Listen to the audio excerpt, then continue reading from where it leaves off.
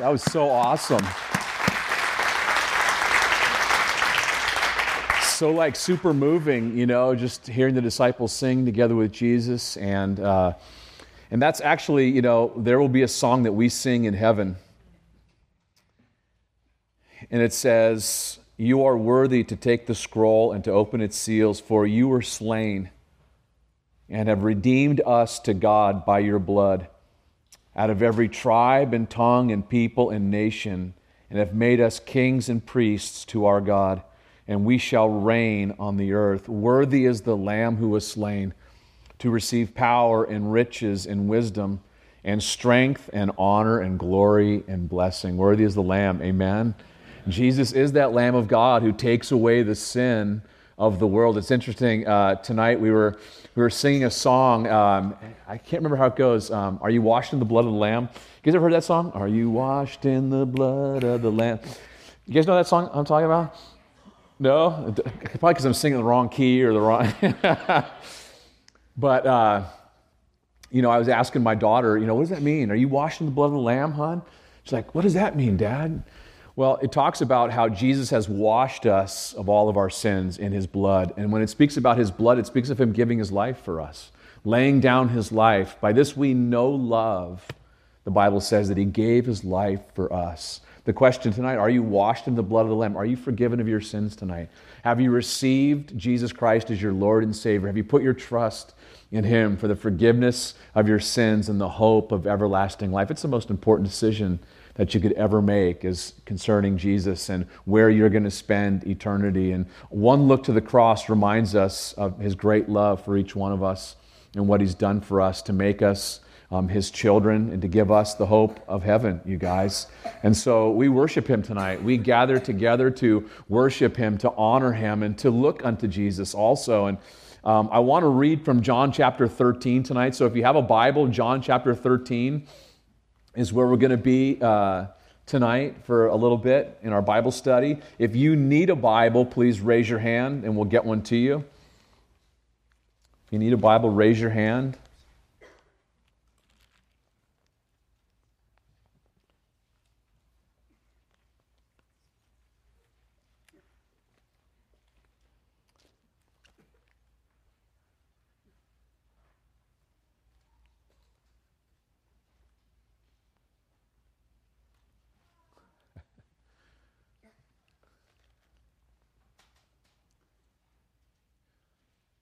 I've titled tonight's message, Choosing the Path of Blessing, or the Way of Blessing. How many of you guys like to be blessed? Hopefully every one of us here. It's an elusive word, blessing. What does that mean to be blessed? It means, oh, how happy is the man. But it also means, check this out, it means satisfied. It means fulfilled. It means satiated. And so Jesus tells us tonight the path of blessing, the path that we can choose to go down or choose not to go down. And so hopefully every one of us wants to be blessed tonight. And so let's look at John chapter 13 together. And so it says in chapter 13, verse 1, "Now before the feast of the Passover, when Jesus knew that His hour had come, that He should depart from this world to the Father, having loved His own who were in the world, He loved them to the end. And supper being ended, the devil having already put it into the heart of Judas Iscariot, Simon's son, to betray Him, Jesus, knowing that the Father had given all things into His hands, and that He had come from God and was going to God, rose from supper and laid aside His garments, took a towel and girded Himself. After that, He poured water into a basin and began to wash the disciples' feet and to wipe them with the towel with which He was girded. And so we have this amazing, mind-blowing picture of here's God in the flesh, Jesus Christ, the Son of God, God the Son, coming to this earth, humbling Himself, coming to this earth, and not only humbling Himself to walk amongst His creation and to be with us and to be around the filth of this world, but then to clean the filth of his disciples' dirty, stinky feet. I mean, can you imagine our Lord doing this for them? And it's interesting, though, as we break this down, it says in verse 13, it says, before the feast of the Passover, when Jesus knew that his hour had come, that he should depart from this world to the Father, he's getting ready to go to the cross. He's getting ready to lay down his life, to be beaten, to be mocked, to be scourged, to be spit upon, to be brutalized beyond imagine for us. He took the pain and suffering that we deserved, that we rightfully deserve. He took all of that, and he's about to go through all of this. And what's he doing? He's investing in, he's loving on his disciples. He's not saying, guys, come minister to me. He's ministering to them. In fact, it says right at the end of that verse, it says what? That he loved them to the end. In other words, he showed them the full extent of his love. He continued to love them. And I find something amazing in this passage is that Jesus also washed Judas's feet. I mean, think about that. If anybody here ever been betrayed, done wrong by someone? Imagine if you knew the person that was going to do you in, that was going to cause problems and harass you, mess with your life. Would you wash their feet? Would you love them in that way and do that for them? But Jesus not only taught us to love our enemies, to treat those as we want to be treated, right? He not only taught that, but he did what? He lived it out, didn't he? He not only taught us, but he gave us the example also to walk in. And so notice in our passage here, Jesus knows a few things, and this is so important for us because there's important application for each one of us here tonight who knows Jesus. If you know the Lord tonight, very important. Number one, Jesus knew what time it was. He knew it was time to depart to the Father. It was time to go back home. Heaven is Jesus' home. He was heading back to his hometown, and he knew what time it was. Listen, tonight, do you know what time it is? Don't everybody look at your watches and the clock, and that's not what I'm talking about. I'm talking about, do you know the times that we live in right now, you guys? We are getting closer and closer to the return of our Lord and Savior, Jesus Christ, for us, to take us to the place that he's preparing for us. As we look around the world, as we watch the news, as things are unraveling around us, listen, everything is in his hands. Everything's not out of control. Everything's in control. God is in control tonight. He's still on the throne tonight, you guys. And so we need to know what time it is. The Bible tells us to redeem the time, for the days are evil, you guys. To recognize that our life is short in light of eternity, that our lives are like a puff of breath, like a wisp of smoke, the Bible says, in light of eternity. So in light of that, to do what? To make the most of the time that we have left, to recognize the time that we're living in right now. Jesus knew something else also in verse 3. Actually, verse 2, we find out that the devil found a cooperative partner in Judas Iscariot, a man with a willing heart, a man with a corrupt heart, willing to do in the Lord. And so Judas on that path to destruction. But notice the contrast. Jesus, knowing that the Father had given all things into his hands. So think about that. He knew the Father had given him all things into his hands. What would you do if God put everything into your hands, all things? Would you wash feet? What if he gave you all power, all control, every dominion? What would you do with all of that? Would you wash people's feet? Would you be a servant to others? So Jesus has been given all things. But listen, as Christians, we've been given all things, the Bible says. We've been given all things that pertain to life and godliness, you guys. He's given us everything necessary that we need to live a life that will be pleasing to him. He's given us the gift of the Holy Spirit. The Lord has given us so many blessings, you guys. We've been given all things. What are we doing with all the things that we've been blessed with? The third thing is that he knew what? He knew that he had come from God, and second, that he was going to God. Do you know where you came from? I'm not talking about like where we came from as a human race. God created man and woman. We didn't come from pond scum, correct? It wasn't a bunch of circumstances that we arrived here as human beings. God is the creator. But I'm talking about you personally. When you came to know God, do you remember where you came from tonight? In your personal relationship with Him? Do you know where you came from? Do you remember where you came from? What He delivered you from? What He delivered you out of? What He's done in your life? It's important to be reminded of that. To look back and say, wow, I know where I came from. I know I'm not what I should be, but praise God, I'm not what I used to be. And I can't wait to see what I'm going to be when I'm with Him.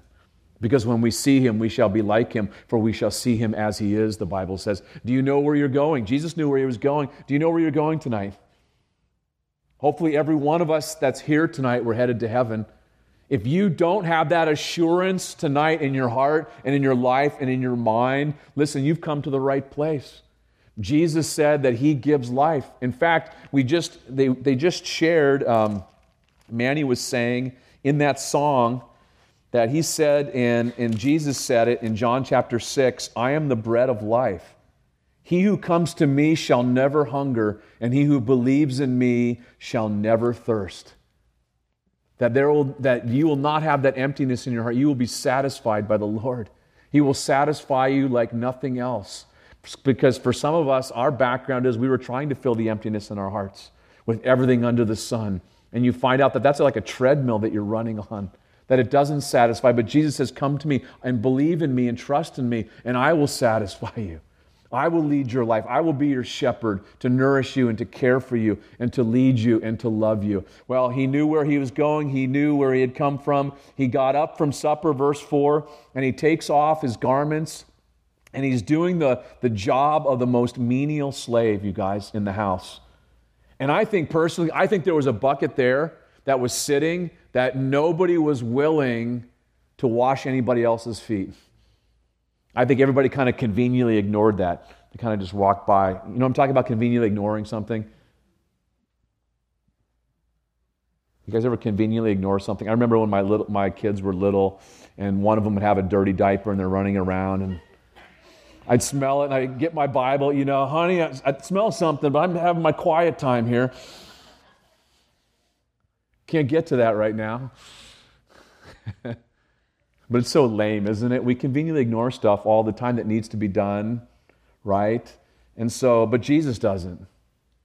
And He's giving, and our God, listen, you guys, our God is a master teacher, isn't He? You go through God's Word and you watch how He teaches the characters in the Bible, but then watch how He teaches us too. He teaches us in such beautiful, I'm talking about a diaper, and I'm exposing my own heart to you guys, and that was a lesson that I learned, that how selfish I can be, right? Our God is such a master teacher, and He's teaching His guys something here. Not only about the picture of Him coming from heaven to earth, laying aside the glory of heaven, and coming here, humbling Himself as a servant, and giving His life, humbling Himself to the point of death, the death of being obedient to the point of death, the death of on the cross. But then not only that, coming and giving His life, but then headed back to heaven where He's seated in glory and majesty. And we will see Him, you guys. He is worthy. Worthy is the Lamb that was slain to receive glory and honor and power and riches. And so He washes their feet, Judas included, and then He comes to Simon Peter. Wasn't that great tonight, that little scene? I love that. And He came to Simon Peter, and Peter said to Him, Lord, are you washing my feet? Jesus answered and said to him, what I am doing, you do not understand now, but you will know after this. Does that ever happen to you guys? Like you don't understand something? Anybody ever happen to you? You don't know, you can't understand what's going on in your circumstances. You don't understand what's happening in your life. Things don't make sense. And I think the Lord would remind us tonight, what I'm doing right now, you don't understand, but you will know at one point. You will know. Listen, you will. If you're His child, and one day when we get to heaven and we look back, one of the songs that we sing in heaven is, everything you've done is righteous and true. It may not seem like it right now in the midst of what you're going through and what's going on in your life, or maybe what you're about to go through. It's been said that either you're coming out of a storm, you're in a storm, or you're about to go into a storm. And some of us have been through storms where you don't know bottom from top. It's so dark, it's so gnarly. And the Lord would remind us, right now you don't understand, but you will after this. So what do I do in the midst of that? What should I do? When there's things that you don't understand, there's things that you don't know, you and I, precious brother or sister, you need to lean upon the things that you do know. What do you know? Well, I think same things that Jesus. Do you know what time it is? Do you know where you came from? Do you know where you're going? These are important things to know. Correct? Are you with me?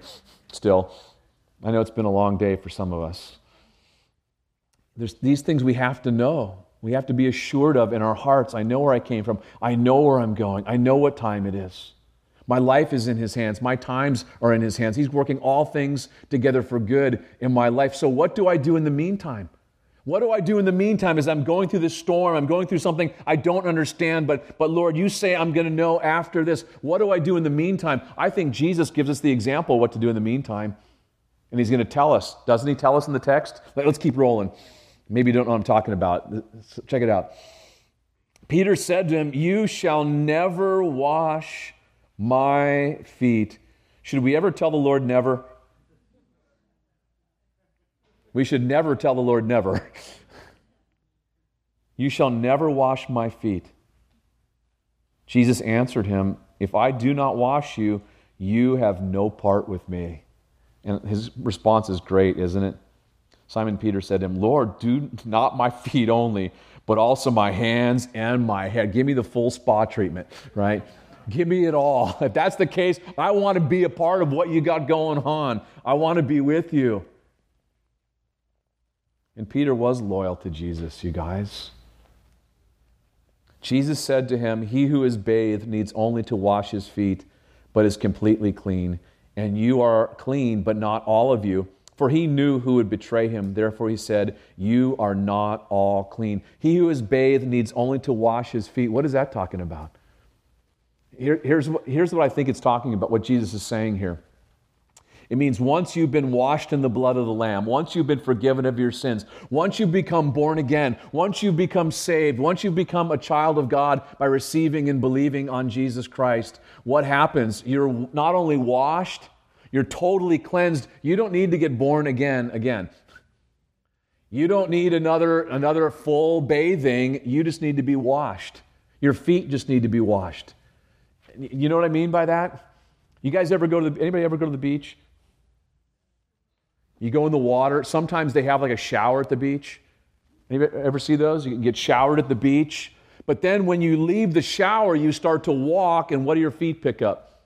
Sand, right? Some other gnarly stuff as you're walking, right? You don't need to go take a whole new bath. You need to do what? Just wash your what? Just wash your feet. That's it. Just give them a little rinse. And so what happens with us as Christians, we're completely forgiven. We've been washed in the blood of the Lamb. Our sins are forgiven, forgotten, gone forever. Jesus declares you justified, just as if I'd never sinned at all. You are righteous in God's sight. But we pick up dirt every day, don't we? Correct? Some things that go in our ears, some things that go in our eyes. Sometimes even our minds get dirty, don't they? We think some unclean thoughts sometimes in our hearts. No one wants to admit that. Maybe it's just me sometimes. I hope we're honest. Because I think if we had a video of everybody's thought life up on the screen, you'd be like, whoa, don't do that, man. But really, that just needs a cleansing. If we confess our sins, He's what? Faithful and just to forgive us our sins and to purify us from all unrighteousness. We keep a short account with God. But not just that, it's the water of the Word that washes us. We get back into the Word of God and we get readjusted, and the Lord shows us those areas that are in need of adjusting, of repentance, of confession. And so Jesus explains that to everybody, and then He goes on, it says, "So when He had washed their feet, taken His garments, and sat down again, He said to them, 'Do you know what I have done to you? You call me teacher and Lord, and you say, well, right on, for so I am. If I then, your Lord and teacher, have washed your feet, you also ought to wash one another's feet. Who's Jesus speaking to? The disciples, right? He says, if I've done this to you, then you guys also ought to wash one another's feet also. In other words, you also ought to serve one another, to be servants to one another. What is a servant? Anybody? What's a simple definition of a servant? Anybody tonight? This is not a trick question. Taking care of someone? Yeah. Listen, hey, a servant lives to improve the quality of someone else's life. A servant lives to improve the quality of someone else's life. Jesus says, you ought to wash one another's feet. If I've done this, you ought to walk in my example. He says, for I have given you an example that you should do as I have done to you. Not an ordinance, not a law. He didn't say, this is a law I'm giving you. You guys need to do this. He said, I've given you an example to follow, that you would do this to one another. And then he says, most assuredly, I say to you, a servant is not greater than his master, nor is he who is sent greater than he who sent him. And then he says, check this out. Because we all said we wanted to be blessed tonight, didn't we? Yeah, I want to be blessed, man. I've come here. Give me a blessing, Pastor. Give me. Give me a blessing tonight, Pastor. Come on, Pastor. Come on. Look at the next verse. What's it say? How about we read it together? You ready? If you know these things, blessed are you if you do them. You want to be blessed. The blessing's not just knowing, but in the what? Doing. The problem is we don't want to be servants. We just want to be served. Correct? Most of the time, because our hearts are a little jacked up. We're self-absorbed people, self-consumed. That's why Jesus says, if you want to follow me, take up your cross, deny yourself daily, right? And follow me. Because it's that selfishness that gets in the way of what he wants to do. Of that servanthood, of serving. We want to be blessed. We want to be satisfied. We want to be satiated. We want to be fulfilled. We want to be happy. Oh, yeah, I want to be happy. You want to be happy? Serve others. Be a foot washer. What does that look like for you? I don't know. For me, I know it's to serve my bride, Tanya, in whatever capacity, whether it's taking out the kitty litter. I call it panning for gold, by the way. Because I'm storing up my treasures and I'm just panning for gold here. You know, and no one else is watching but the Lord. He sees and he hears the melody in our hearts as we're doing it. But it's washing feet. Kids, how about serving your parents? How about cleaning up after yourselves? How much would that bless mom and dad? Not to leave a little tornado, right? But do something without asking. You know what? I just want to bless mom and dad. I want to follow Jesus' example, a practical way of doing that. How about, parents with your kids, blessing them, washing their feet, serving them? I know we do that a lot. And there's not a whole lot of thanks, is there? But the Lord sees, he knows. Moms, you got that mound of laundry that is never ending. It kind of has a life of itself. You could lose a small child in that laundry room if they go in there. But there's lots of practical ways in the church we can do this too, isn't there? You can bathe someone with kind words. You can serve someone by coming alongside them and encouraging them, by sharing something that's soothing. Getting your feet washed, that's a pretty refreshing thing. Getting cleansed after you've been dirty, isn't that a refreshing thing when you get washed and take a bath and you clean your feet? And it's a very soothing thing, a refreshing thing. There's ways that we can refresh one another, you guys, without being so like self-centered You're saying, Lord, I want to follow your example because the Son of Man did not come to be served, but to serve and to give his life a ransom for many. I think, check this out as I close tonight, I think the Apostle Peter reflected on this night when he wrote his first epistle.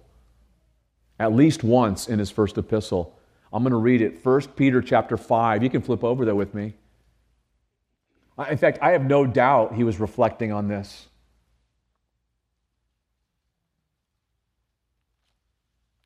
First Peter chapter 5.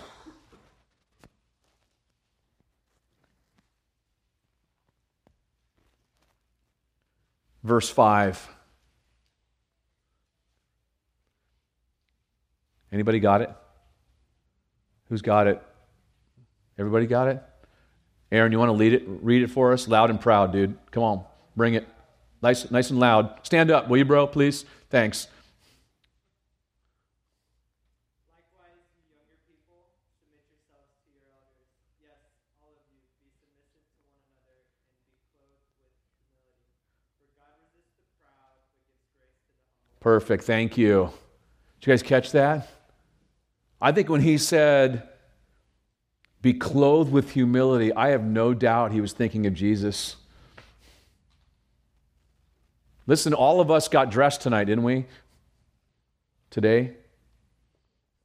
Did we all choose? We all opted for clothing tonight, correct? Are you still with me tonight?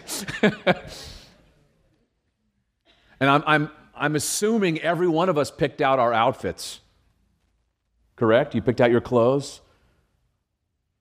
Right? I know some of you dudes, your wives pick out your clothes for you. That's a good thing for some of us here. But you said, yeah, I'm going to wear this tonight. I'm going to get clothed in this outfit. I like this. This shirt, these jeans, this dress. I like the way it looks. I like the way it feels. That's what he's talking about here. You have a choice tonight what you want to be clothed in. You can, and again, you can choose the pathway of blessing tonight. You can choose servanthood and humility, or you can choose to walk in pride and selfishness. There's really only one or two ways to go, correct?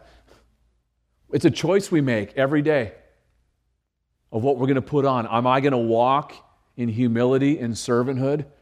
Or am I going to choose to walk in pride and I want people to serve me and exalt me?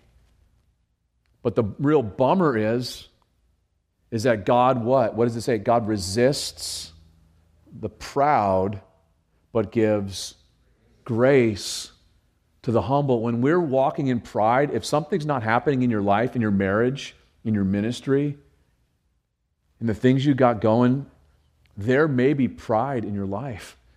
And God is saying, I'm not going to let that happen. That's not going to work. But what's so beautiful is the next verse says, therefore humble yourselves under the mighty hand of God. We say, Lord, I will humble myself. Not, Lord, make me humble. Because then it's like he'll have to do some work. Put some work in on you. If you've ever been down that trail, you know what I'm talking about. Therefore, humble yourselves under the mighty hand of God. Why? That he may exalt you or lift you up in due time. Because he gives grace. Don't you like God's grace, you guys? His kindness, his undeserved kindness and favor in our lives. The Bible tells us that Jesus gives us layer upon layer of grace. And it says, grace to the who? To the humble. Amen? Jesus gave us the example. We want to be blessed. That's the path to choose, is to choose humility and servanthood. Amen? In Jesus' name. Lord, thank you tonight for your word and such a great lesson, such a great reminder. You're such an awesome teacher, Jesus. And Lord, I need to be reminded of this. My flesh wants to just fight against going that direction. And so, Lord, thank you for the new life that you've given me, given us. Your life, the life of Christ. Christ in you, the hope of glory. Thank you. Thank you that it is you, Lord Jesus, who works in us, both to will and to do for your good pleasure. So may we be a family, a church that chooses that path of blessing. Because you said it, Lord. You said we would be blessed if we do those things. To walk in humility, to be clothed with humility, to take the position of a servant, to live, to raise the quality, to bless others, the quality of life in others, Lord. That we would follow your example. So help us to do that, Lord Jesus. Thank you for giving your life that we might have life. Thank you that you're the one who satisfies us, the bread of life. And Lord, as we reflect upon this Passover season, this Passion Week, Lord, that we would take these things that you've ministered to our hearts and put them into practice in our lives, that we would bring you glory. You are worthy, Lord. As we learned last night, you are worthy of our best. And so tonight we're reminded that we would choose the path of blessing. And so thank you, Lord. We love you. Thank you for first loving us, giving us life that we might have life. And tonight, as we're still in an attitude of prayer with our heads bowed and our eyes are closed, as we finish our Bible study, our time in God's Word, perhaps you've been listening and you realize that you've never come to that place of a real and a genuine relationship with Jesus Christ. And right now, He's reaching out to you to rescue you, to save you, that you would not die in your sins, but that tonight you'd be forgiven of your sins and that you'd be granted everlasting life. And what's the Lord asking of you tonight? Number one, that you'd repent. You'd stop going your own way and have a change of mind, a change of heart about Jesus. And that you'd place your trust in Him and Him alone for your salvation, for your forgiveness. So simple, even a child can understand. Jesus is calling you tonight. If that's you tonight, you need to respond. It's the most important decision that you'll ever make is concerning your eternity. And here's how you need to respond tonight. I want to pray with you. I want to lead you in a prayer as you open your heart to Jesus. Real simple. You raise up your hand. Right now, if that's you, you raise up your hand. Let's pray together. And I'll lead you in a prayer tonight. Anyone at all tonight, you raise up that hand if that's you. Raise it up real high if that's you. I see your hand. Awesome. Anyone else tonight? I don't want to stop if the Holy Spirit's working in your heart. I'm not talking about knowing about Jesus or what people say about Jesus. Do you know Him personally? If you don't tonight, I'm going to ask again. You raise up your hand. Let's pray. Anyone at all tonight? Anyone else? I see your hand in the back. Praise the Lord. Anyone else tonight? Anyone at all? Okay. For this one that's raised her hand, you can repeat this. Just simple prayer. Lord Jesus, thank you for dying for me, for my sins. Lord Jesus, would you come into my heart? Would you wash me and cleanse me and make me new tonight?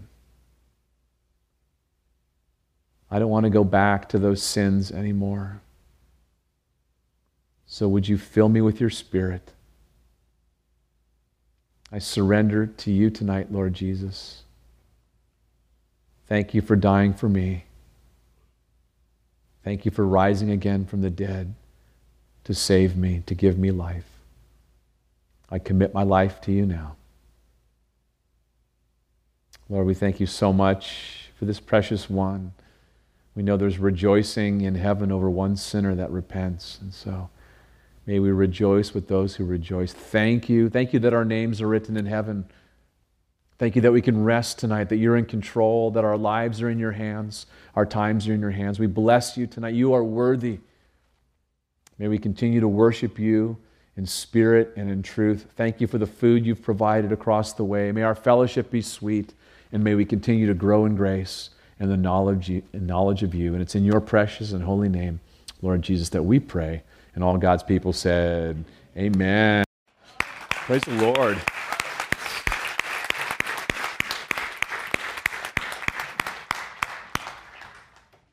Such a blessing.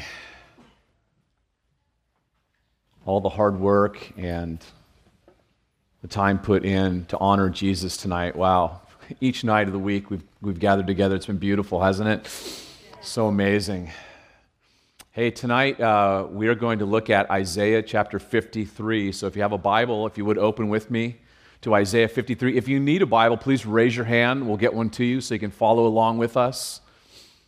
Isaiah 53.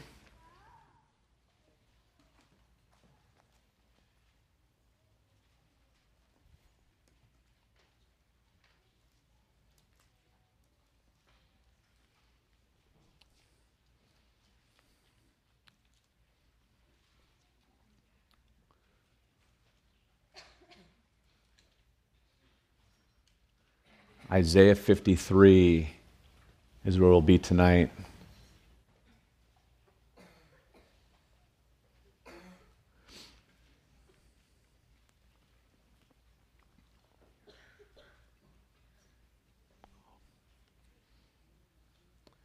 The title of tonight's message is His Pain, Your Gain. His pain, your gain. So Isaiah 53, some of you are familiar with this passage. It was written approximately 500 years before Jesus came. And it is one of the most amazing prophecies, predictions in God's Word of the coming of our Lord and Savior Jesus Christ, all that He went through to rescue us, to save us. It's so amazing that scholars, so-called scholars, have tried to write it off as it was written after Jesus came, but problem was they discovered the Dead Sea Scrolls. Big problem. Archaeologists are a big problem to the scholars. And so they found the Dead Sea Scrolls, and just, again, to reconfirm God's Word. And, of course, we don't need archaeological discoveries. We know God's Word. It's as we've come to know the Lord Jesus Christ, His Word has become life to us. It is truth. It is life. And He speaks to us. He speaks to His children. And I trust and I know He will speak to our hearts tonight. If He hasn't already, I mean, that was powerful, just watching that and just considering all that the Lord went through to rescue us, to save us. And let me remind us tonight that 3 days later He rises from the dead. Amen. And so here's what God's Word says, Isaiah 53. It begins with two questions. And Isaiah says, "Who has believed our report? And to whom has the arm of the Lord been revealed?" Who's believed what we've communicated? Who has the arm of the Lord been revealed? Who has the Lord flexed His muscles to show His might, His power to? Well, He's done it in our lives, hasn't He? He's shown us His strength and His might by rescuing us, changing us, continuing to work in our lives. Wonderful things God is doing. He's done great things, He's doing great things, and He will do great things to come. He is the same. Jesus Christ is the same yesterday, today, and forever. It says in verse 2, "For He shall grow up before Him," speaking of the Son growing up before the Father, "for He shall grow up before Him," how? "As a tender plant, and as a root out of dry ground. He has no form or comeliness, no splendor or beautiful appearance. And when we see Him, there is no beauty that we should desire Him." That's a description of our Lord, you guys. There was nothing beautiful about Him, no physical beauty, that would draw us to him. In fact, that's a remarkable thing to consider tonight. When God chose to come to this earth, he was willing to take an ugly body. I mean, it wasn't beautiful, it says here. It was it says it was no form, no comeliness. There was nothing beauty that would attract us to him. You would think when God came, he would become like a model, like beautiful or something, that we'd be in awe of, but he didn't. You may be saying, Pastor, I'm offended tonight. I have the most beautiful painting. He's the most beautiful redheaded Irishman you've ever seen.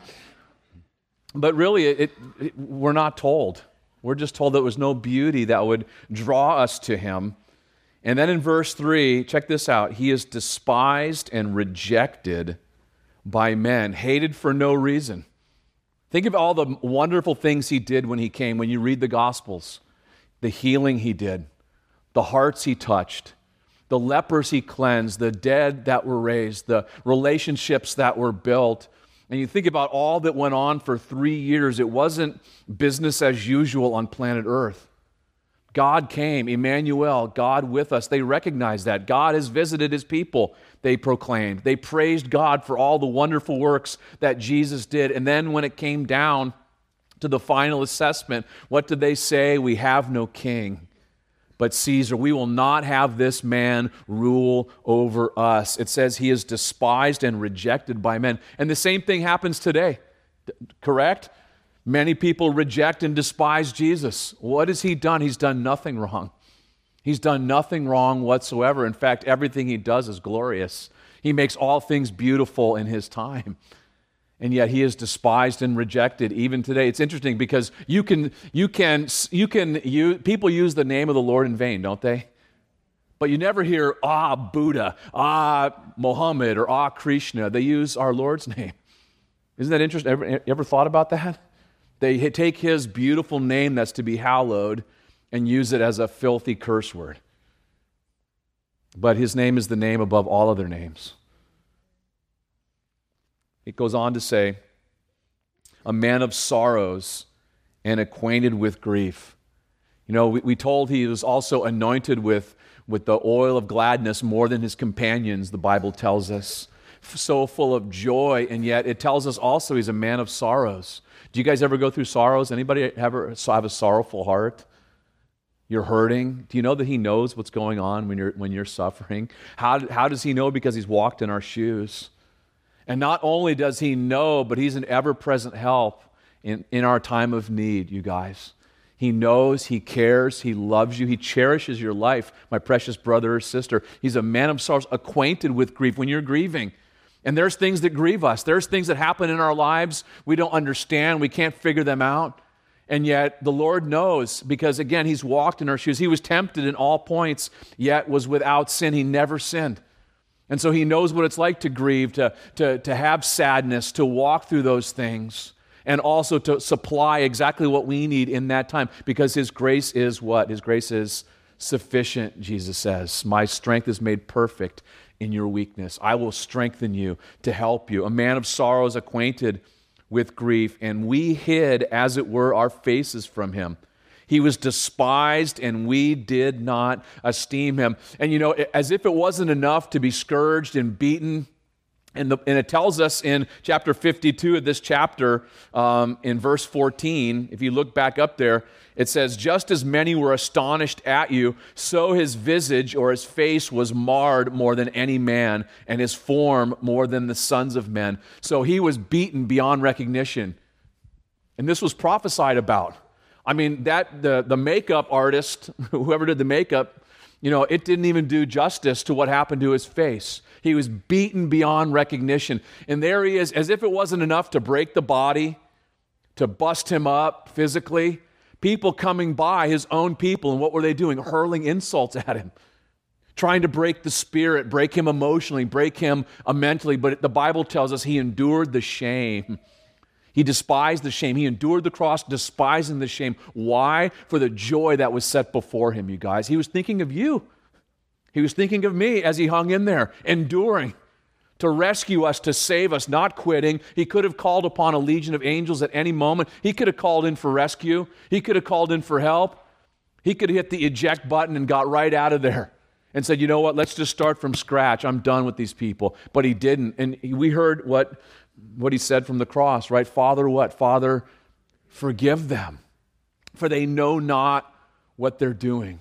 What an awesome, not only did he teach that, but he gave us an example in our suffering. And when we're done wrong, when we are persecuted, when things are happening to us that are unkind, words that are shared with us that are unkind, he gave us the example to follow. And not only that, he came into our hearts to enable us to do that, you guys, to empower us to be able to walk in those things. It goes on to say, and we hid, as it were, our faces from him. We despised him, and we did not esteem him. Surely he has borne our griefs, literally sicknesses, and carried our sorrows, yet we esteemed him stricken, smitten by God, and afflicted. So all along, he's bearing all of our sicknesses, all of our pains as he's hanging there. And Isaiah here, writing of his own people, and what did they say? He must have done something wrong. He must be guilty. God must be getting him. He did something deserving of death, but we know he did nothing wrong at all. He was the pure, spotless Lamb of God. As Pilate said 3 times, I find no fault in him at all. And then Pilate tried to wash his hands clean. But you may be here tonight saying, you know what, Jesus is cool, he's great. I believe that. I find no fault in him, but I won't bow my life to him. I won't surrender. I'm going to keep ruling my own life. And you know what? As long as you're ruling your own life, you will have no peace. And this world, listen, this world that you see, this temporary world around us, this is the best it'll ever be for you. The worst is yet to come if you die in your sins and you don't receive the sacrifice, the payment that Jesus made for you for your sins. He's made it so simple, even a child can understand. It's not an accident you're listening. It's not an accident you're here. God loves you. He wants to rescue you and save you from hell, from the penalty of our sins. The wages of sin is death. And the Lord wants to give you life. He promises you life, and you come just as you are to him. Because he did what? Look at the next verse. But he was wounded for our transgressions. That word wounded means pierced through. So this is amazing, because crucifixion wasn't even invented at this time when Isaiah was writing. You weren't pierced through. You weren't crucified. But it spoke 500 years earlier, it spoke of the death that our Savior would die, being pierced through as he hung on the cross, being pierced with those nails in his wrists, in his hands, and in his feet. He was pierced through. Why? What does it say? For our transgressions. What's a transgression? It's a sin. It's a specific sin. It's God draws a line and we step over the line and we don't even care. That's what a transgression is. You guys know what I'm talking about by that? It's the sign on the lawn says, don't walk on the grass. And what do you see? A bunch of footprints, right? Or don't touch the wet paint. And people got their little fingerprints all in there. That's a transgression. That's stepping over a line that's been drawn. But every one of us, we've done that. We've all sinned and fall short of the glory of God, whether it's accidental, whether it's on purpose. We've all sinned. We've all broken God's law. We are all guilty in God's courtroom before him. And that's why we are in need of his forgiveness, in need of his righteousness. And so it goes on. What's the next part of the verse say? But he was wounded for our transgressions. He was bruised. Literally, he was crushed. Why? For our iniquities. What's iniquity? You guys know what iniquity is? Anybody know tonight? What's iniquity? It's sin. Yeah. It speaks of, check this out, it speaks of our twistedness. It speaks of our twistedness. We are in need of being straightened out. And only the Lord can do that. But he was pounded. He was beaten for our twistedness, for our iniquities. The chastisement for our peace was upon him. In order that we might have peace with God and the peace of God, he endured the chastisement, the punishment. Did he deserve that punishment? Not at all. We do. We did. But Jesus absorbed all of the punishment that we deserved upon himself. With the scourging, with the hanging on the cross, everything he went through was because he took it in our place. It says, and by his stripes literally blows that cut. By his stripes, we are healed. Isn't that beautiful? That tells me that we're in need of healing. That word healed means literally to be made whole. We're in need of being made whole. We're in pieces. Like Humpty Dumpty sat on the wall. Humpty Dumpty had a big fall, right? But only the Lord can put you back together again. Only the Lord can put your life back together again and make it in such a way so beautiful that only He could get all the credit for that. That people would look and say, wow, something is different about your life. And it's the Lord who's working in you. Again, He makes all things beautiful in His time as He works in you, that a marvelous work of His Spirit by His grace. By His stripes, we are healed. It's a good time to praise the Lord when you hear that, isn't it? Praise the Lord. Thank you, Lord. Well, here's our problem. All we like sheep have gone astray. We have turned everyone to his own way. Doesn't that describe us? Going our own way, doing our own thing. We can even do it now as Christians. We can drift and become like sheep that wander away, and we find out that there's nothing like being under His care, under His management. Our lives thrive and abound under His management. And He's always, and maybe you drifted away. Tonight He's brought you back. He's brought you back to that place. And fresh surrender to Him tonight. Say, Lord, here's my life afresh tonight. I've wandered. I've been like a sheep. I've been going my own way. Again, if you don't know the Lord tonight, you're going your own way. You're on the broad path, the Broadway that leads to destruction. And the Lord's calling you off that path onto His path. And He said, narrow is the way, difficult is the way that leads to everlasting life. He lets us know right up front, you guys, that it's going to be difficult following Him. Are you with me? Some people say, oh, it's going to be rosy, it's going to be sweet, your life's going to be abounding always. It's not. Listen, if you give your life to Jesus, it may get worse. Did he just say my life might get worse? Why would I give my life to Jesus? Because you will die, and if you die in your sins, you will not be in heaven. How long is eternity? Forever. Just just think about that for a while. And our life here on earth is like a puff of breath, like a vapor. And you will pass through that veil into eternity. And again, the Lord's not willing that any should perish, but that all should come to repentance. So beautiful. He's made it simple. We provide the sinner. He provided the Savior. That's all He has to work with. Jesus came to save sinners. That's all He has to work with. And yet, again, He doesn't want anyone to perish. And so the Lord, look at the end of verse 6, and the Lord has laid on Him the iniquity of us all. So all of our trash, all of our stinky garbage, all of our stinking sin was laid upon Jesus. It tells us in 2 Corinthians, I marked this verse tonight, 5:21, for He made Him who knew no sin to be sin for us. Why? That we might become the righteousness of God in Him. All of our trash given to Him, all of His righteousness given to us. Can you believe that? All of our sin put upon Jesus, and all of His goodness, all of His righteousness given to our account, given to us. That's good news, isn't it, tonight? He was oppressed and He was afflicted, yet He opened not His mouth. He was led how? As a lamb to the slaughter, and as a sheep before its shears is silent, so He opened not His mouth. I mean, think about that. He didn't complain the whole time He was suffering. It says He didn't open His mouth. He suffered and died for us with no protest and no complaint whatsoever. I'll bet those two thieves, they were kicking the whole way and screaming. But He didn't. Again, He willingly laid down His life for us took all of our trash upon himself. I don't know about you. I'm okay taking out my own trash, my family's trash. I'm not good taking out other people's trash.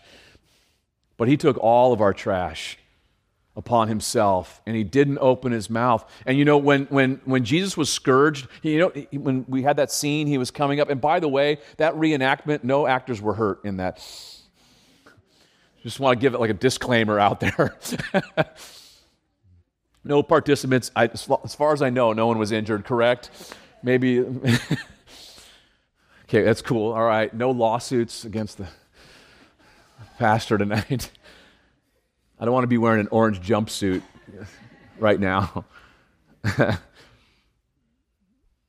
But under Roman law, when someone was scourged, it was meant to elicit a confession of sin, a confession of who were your conspirators, who were your cronies, who did you do this with?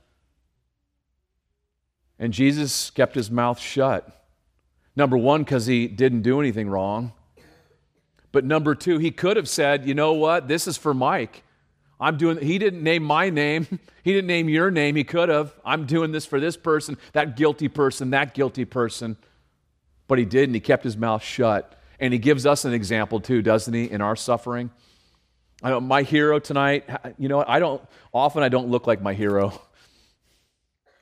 When things go wrong, it's like, man, I'm complaining and griping.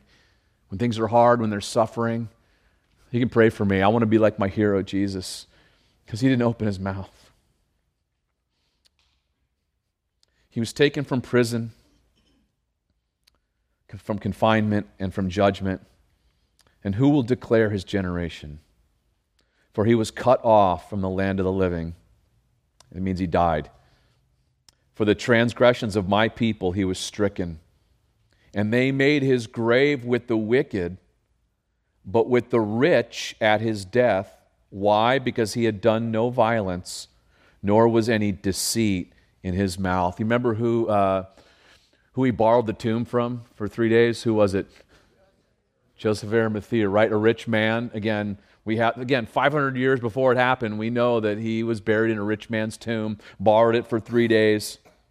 Yet, it pleased the Lord, and this is so hard for me to even wrap my mind around. It pleased the Lord to bruise him. He has put him to grief. Please the Father.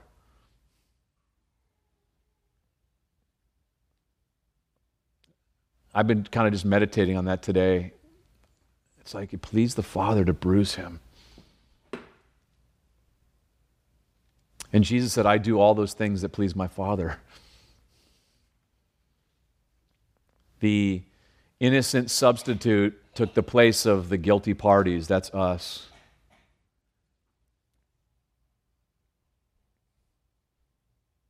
When you make his soul an offering for sin, and here's the good news, you guys. When you make his soul an offering for sin, he shall see his seed. He shall prolong his days, and the pleasure of the Lord shall prosper in his hand. If he was cut off from the land of the living, how in the world can he see his seed and prolong his days, and the pleasure of the Lord shall prosper? How is that going to happen? Resurrection. That's the only way, is Jesus rising from the dead. And look what it says in the next verse. Isn't this great? He wouldn't stay dead. He shall see the labor of his soul and be satisfied. By his knowledge, my righteous servant shall justify how many, right? For those who believe. Do you guys like that term justified tonight? What does justified mean? That sounded right. Can I hear it again? Just as if I'd never sinned at all, right?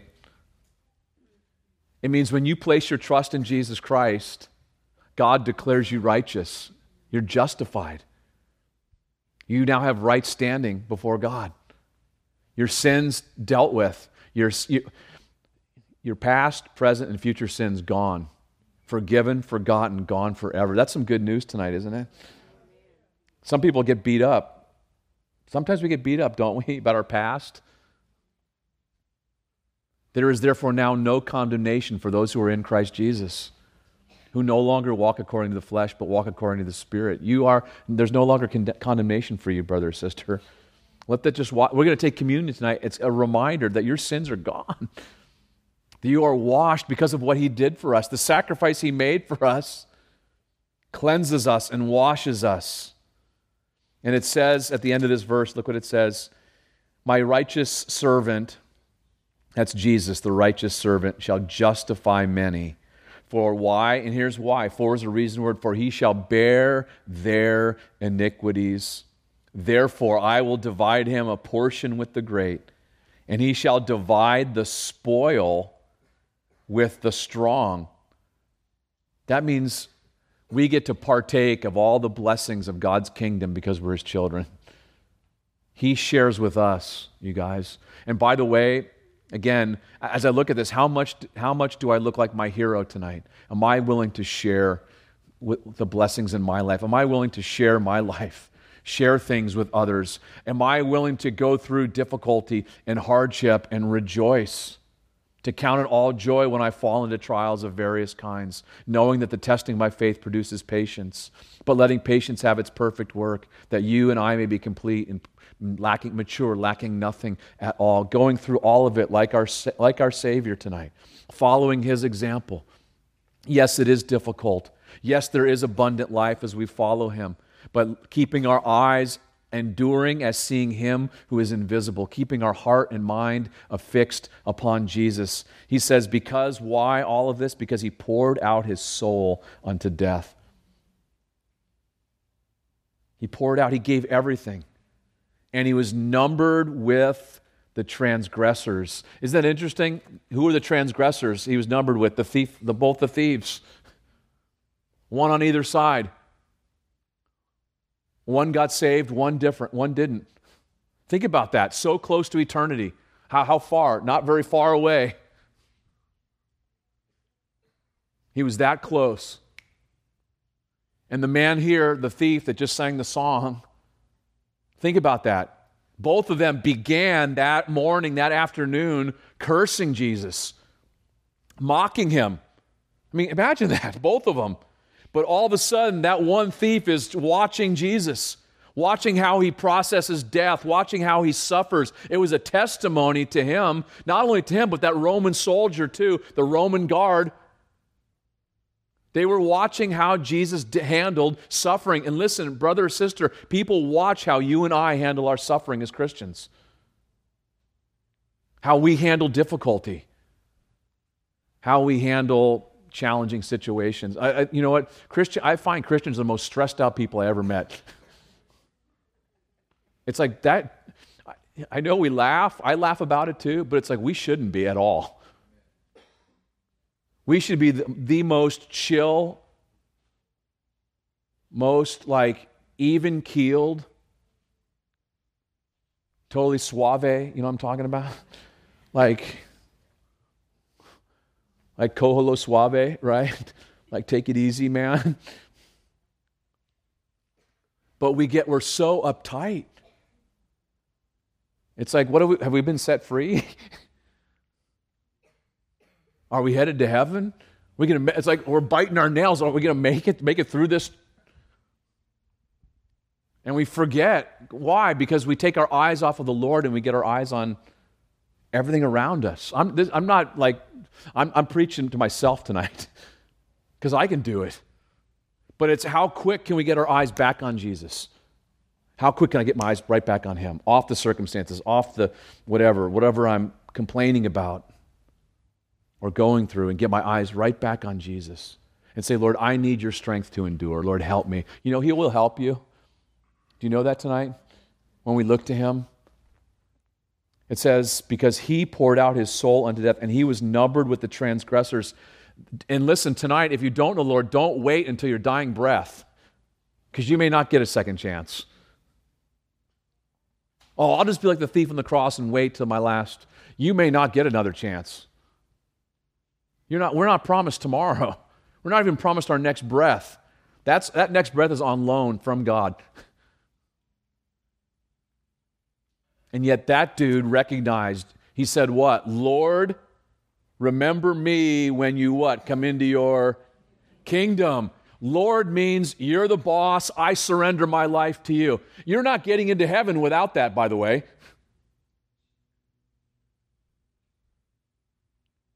Without surrendering your heart and life and saying, you're my Lord. Why? Because doesn't it say that in Romans 10? Can someone read Romans 10, 9 and 10? Anybody have it real quick? Who let their fingers do the walking real fast? Come on. Yes, Ant, stand up loud and proud, buddy. Come on. That if you confess with your mouth the Lord Jesus and believe in your heart that God raised him from the dead, you will be saved. For with the heart one believes unto righteousness, and with the mouth confession is made unto salvation. That's what the guy said. He confessed him as Lord. If you confess with your mouth that Jesus is Lord and believe in your heart that God raised him from the dead, that's a promise, you will be saved. He said, Lord, remember me when you come into your kingdom. You're a king. I want to be a part of your kingdom. I bow my heart, I bow my life to you. He couldn't get down from the cross. He couldn't get a haircut, couldn't get a suit on, couldn't get baptized, couldn't do any good works. All he had was what? The testimony of his lips and his heart, because Jesus said, out of the overflow of the heart, the mouth speaks. That's all he had. And that's all it takes tonight. Because he poured out his soul unto death, and he was numbered with the transgressors, and he bore the sin of many and made intercession for the transgressors. Isn't that beautiful? It says in Revelation chapter 1, before we take communion, it says, Revelation 1:5, to him, to Jesus who loved us and washed us from our sins in his own blood. Isn't that a great reminder tonight? Yes, he does love you. How's the song go? Jesus loves me, this I know, for the Bible tells me so. Little ones to him belong. We are weak, but he is strong. Yes, Jesus loves me. Yes, Jesus loves me. Yes, Jesus loves me. The Bible tells me so. Amen. Yes, he does love you. But he also, it said he loved us. And it points back to that one time. By this we know love, that he gave his life for us. If you're ever doubting his love, take one look to the cross and see your Savior. The payment he made for us. To forgive us, to wash us from our sins. To make us his children. And we can sing that song because we are his children, you guys. The Apostle John was blown away. Behold, what manner of love, that we might be called the children of God, and that is what we are. That's what we are, you guys. What manner of love. In other words, he's saying, how radical, man. How awesome that we're his kiddos. May we give him thanks and praise tonight as we come to the communion table together. Hold on to those elements till after the song tonight. And we'll take communion after the song together as a family. And so, do I need to sing the song, or we got somebody? Okay, here we go, Michael. All right. He is risen. Amen. He is risen indeed. Amen. Wow. Some great reminders as we sang this morning, huh? So beautiful. And then we have run out of that grave. The Lord has made us alive in him. Such a blessing to consider this morning. Hey, we're going to take a break from our verse-by-verse study on Sunday morning through the book of Revelation. Please come back next week. Next Sunday, we'll continue. We're working our way through the book of Revelation. We are in chapter 2, so if you want to join us next week for that. But this morning, we are in the Gospel of John, chapter 20. So if you have a Bible, please turn with me there. John, chapter 20.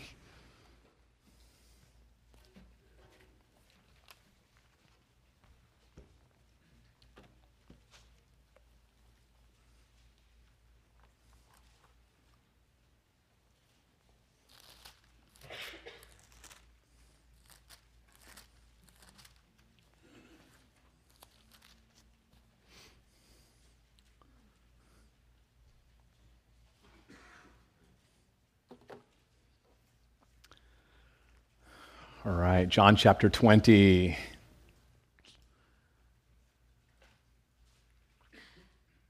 Why don't we pray and ask the Lord to bless our time together this morning. Lord Jesus, we thank you so much for this special time that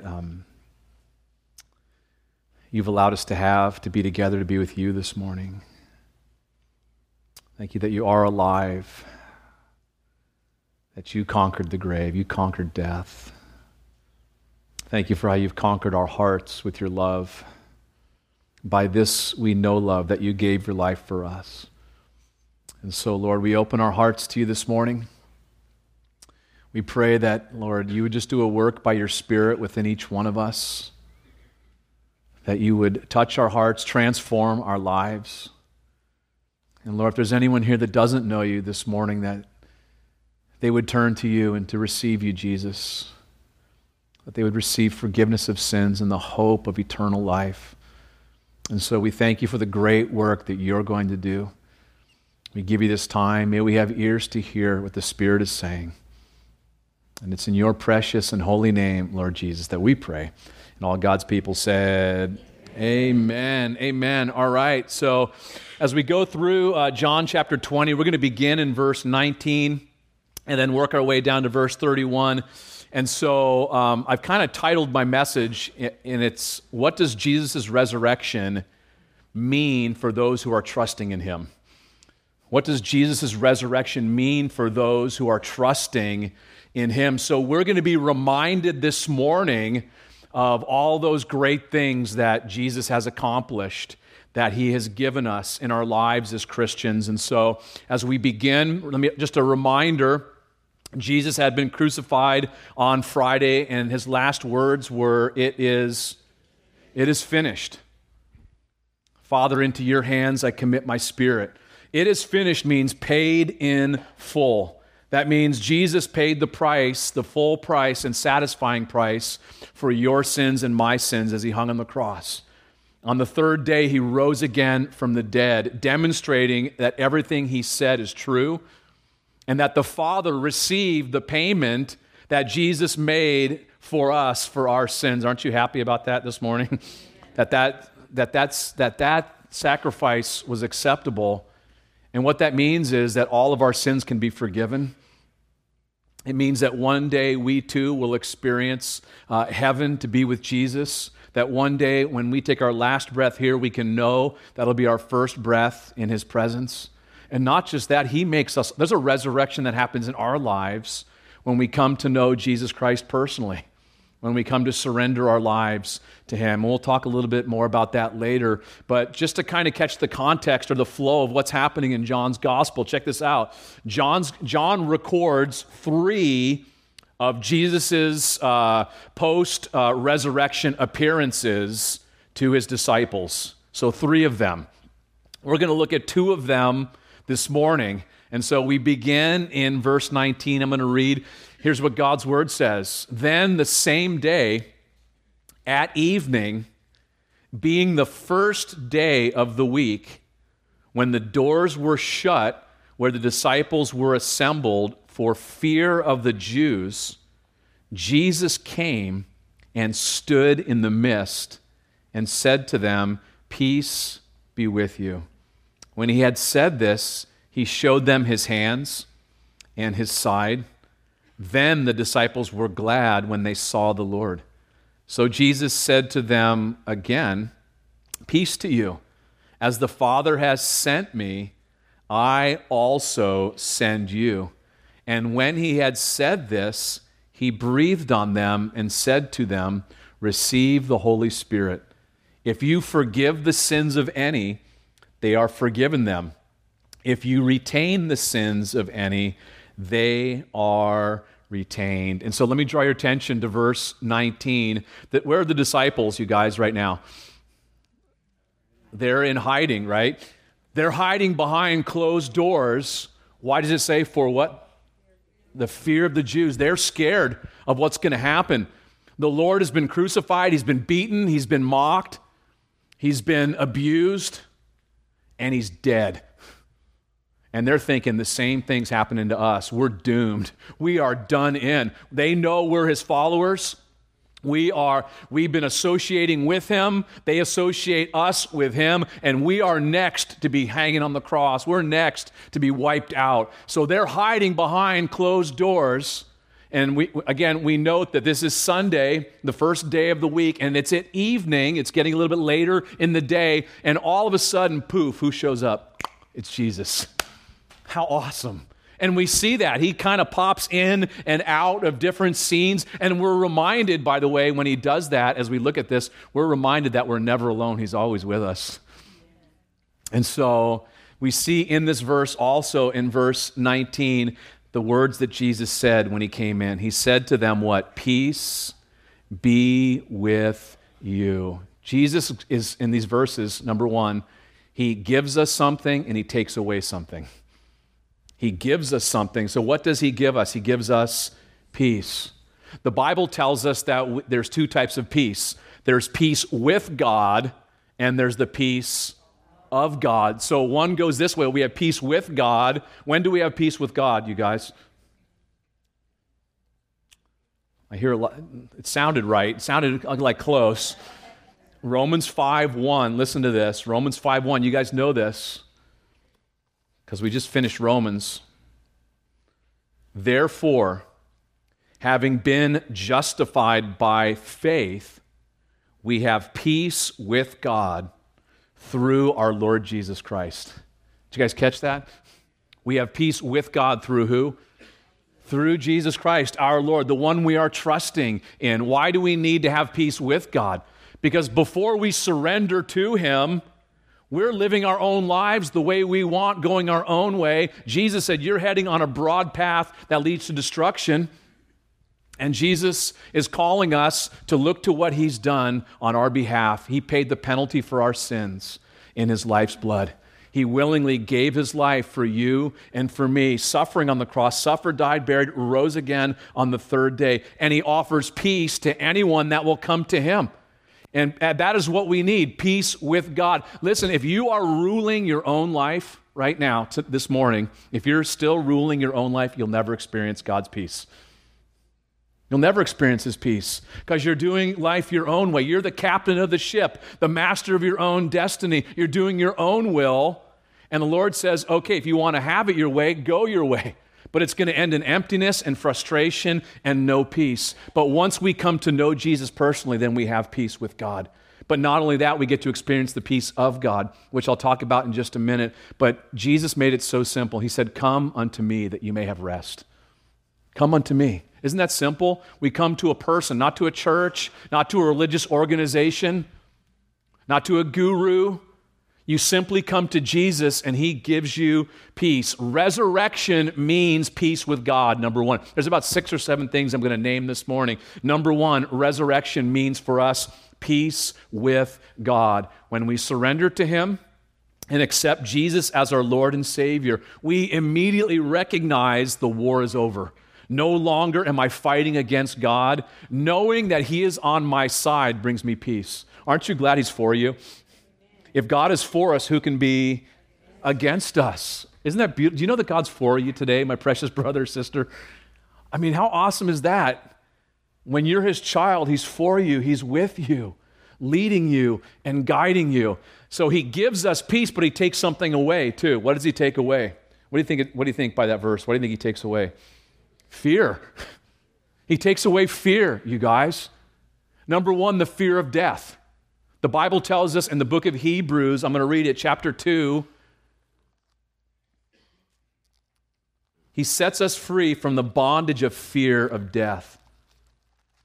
The Bible tells us, inasmuch then as the children have partaken of flesh and blood, he himself, speaking of Jesus, likewise shared in the same. He came and took a body that through death he might destroy him who had the power of death, that is, the devil, and release those who, through fear of death, were all their lifetime subject to bondage. Listen, if the Son sets you free, you're free indeed.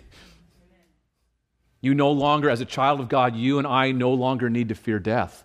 Why? Because we know our last breath here will be our first breath in heaven with him. Jesus said, he told his committed followers, because I live, so you too shall live. So he gives us the assurance of heaven, the hope of heaven, removing the fear of death, but he also removes the fear of man, you guys. We come to have a fear of God that is greater than the fear of man. The fear of man brings a snare, you guys. It's bondage, being in fear to men. The Bible tells us in 2 Timothy chapter 1, verse 7, God has not given us a spirit of fear and timidity, but what? Of power, love, and a sound mind. God's not giving you a spirit of fear or timidity, but what? Of power, love, and a sound mind. Isn't that a great deal? He takes our fears and replaces it with power, love, and a sound mind. Does that mean we never have fear, Pastor? Because sometimes I have fear. We do have fear sometimes, don't we? Do godly men and women sometimes fear? We see it in the Bible, don't we? David said, when I am afraid, I will trust in you. He gets his eyes right back on the Lord, because what happens is we take our eyes off of Jesus and get them on something else. We get our focus on tomorrow, on next week, on our problems, on our circumstances, on our issues, and what begins to happen? We begin to go into panic mode. And no amens, does that happen just me once in a while?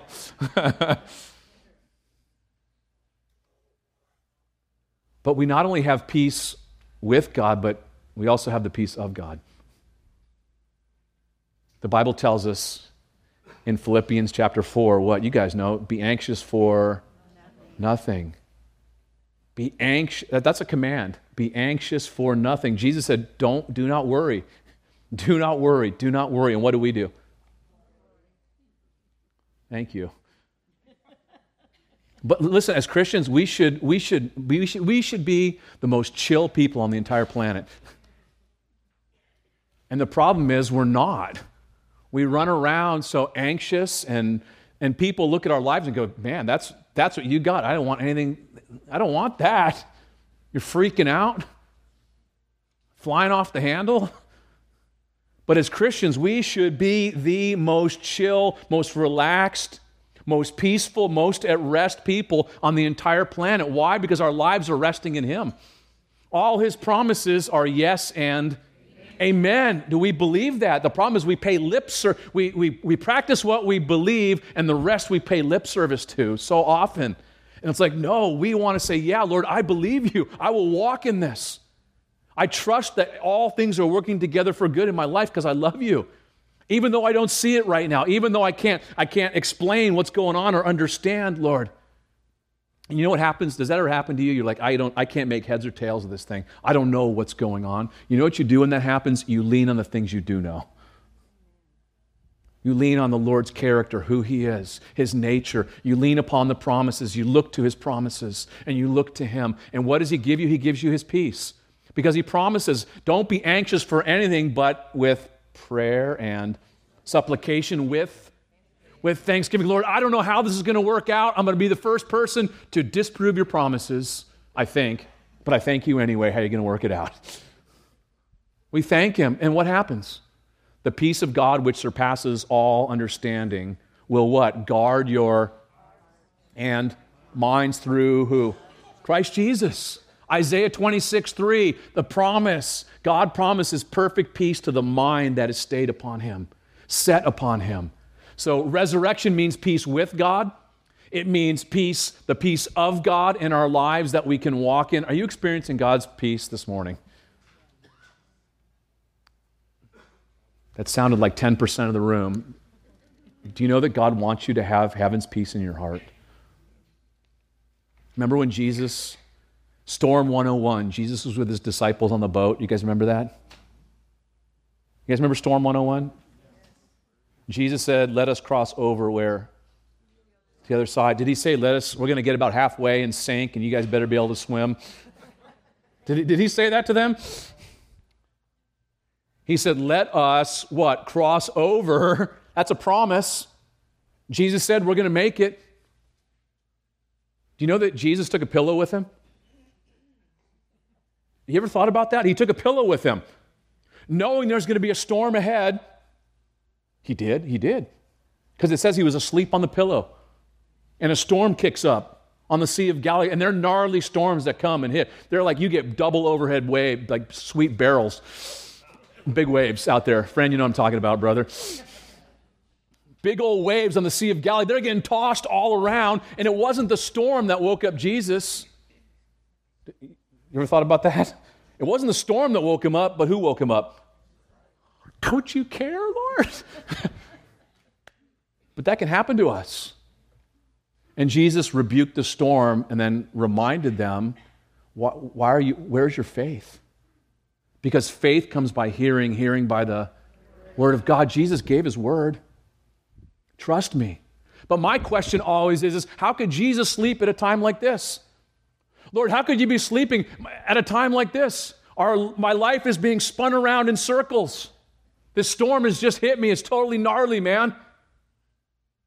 How could he sleep at a time like that? Because he was resting in the Father's will. He taught us not my will be done, but thy will be done. When I pray that prayer, you ever thought about that prayer? Our Father who art in heaven, hallowed be thy name, thy kingdom, thy will be done. When I'm saying that, my kingdom goes, my will goes, your kingdom in my life. Seeking first your kingdom. Your will be done. My will's out of here.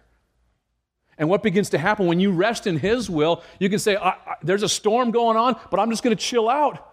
I'm not going to freak out and go berserk and act like a nut. I'm just going to rest. I'm going to chill because I know my life is in your hands. My times are in your hands. You promised, Lord. You promised to get me to the other side. And so I can you rest in that today, brothers and sisters? Again, we should be super chill. So removal of fear, freedom from fear. And then notice the next verse. When he had said this, back to chapter 20. I know I've been all over the board this morning. John 20, verse 20. Get some 20/20 vision right here. Check this out. When he had said this, when Jesus had said this, what did he do? He showed them his hands and his side. Then the disciples were glad when they saw the Lord. So they see Jesus resurrected, glorified, and he's still bearing what? The scars, the wounds. Do you know for all eternity we're going to see those wounds, by the way? Revelation 5, I think it's like verse 6. When John saw Jesus, the Lamb of God who takes away the sin of the world, when he saw Jesus in heaven, he saw what? He saw him as a lamb that had been slaughtered, right? Literally, it means with the marks of slaughter. Still bear. That's the only man-made thing that'll be in heaven. Is those marks, that reminder of the sacrifice that he made for you. He did it because he loves you and wants you to be with him and me with him for all eternity. There's a reminder for all eternity. So he shows the guys his wounds, or he was pierced in the side by the Roman soldier. And what do the guys do? They're stoked, right? They're happy. They rejoice. The disciples were glad when they saw the Lord. So Jesus said to them again, peace to you. Why does Jesus have to say it a second time? They probably lost their peace for a minute. Doesn't that happen? All of a sudden, the Lord does something great, and you see him work, and then all of a sudden, I lost my peace again. And what does Jesus say to you? Peace to you. Peace to you. Jesus has peace to give. Do you know that he sent out his disciples? They had peace to give also. We have peace to give also as we go out in his name. And that's exactly what he's talking about here. Look what it says. As the Father has sent me, so I also send you. I think resurrection means something else this morning. It means that God has a purpose and a plan for your life. What does Jesus say to his committed followers? As the Father has sent me, so I'm sending you. How did the Father send the Son? He sent him to do what? To seek and to save that which is lost, right? Jesus said, I am the light of the world. He that follows me shall not walk in darkness, but have the light of life. Jesus said, I'm the light of the world, but he also said, you are the light of the... Didn't he say that somewhere? You are the light of the world. Let your light So shine before men that they see your good works and glorify your Father in heaven. So we are to shine, just as Jesus shined, something like, just as he was bright. Did he do any good works? Listen, our lives are to be marked by good works. Really? Yeah. The Bible tells us he prepared good works for you and I to walk in, Ephesians 2:10. That your life, the things that you do, the words that you say, the way that you and I respond, people would glorify God. They'd say, wow, what are you tapped into, man? What's going on in your life? What's going on with your marriage? Man, that's abnormal. Man, that church, I came there, I was so loved. I couldn't believe it. People were so kind and people were so chill. They were so chill. They weren't all uptight and biting their nails and stuffing their faces with comfort food. It's okay to eat. It's the one thing we can do is eat, so I'm not laying a trip on you. As Christians, we can eat. It's a good thing. But people should notice a difference about our lives, you guys, as Christians. Are you with me? There's a change that happens in our lives. We'll talk about that in just a moment. As the Father has sent me, so I send you. Jesus said, my food is to do the will of him who sent me and to finish his work. That's the Son was about the Father's will. I must be about my Father's business. Remember Jesus as a teenager saying that to his mom and his stepdad, by the way? Some of you will get that later.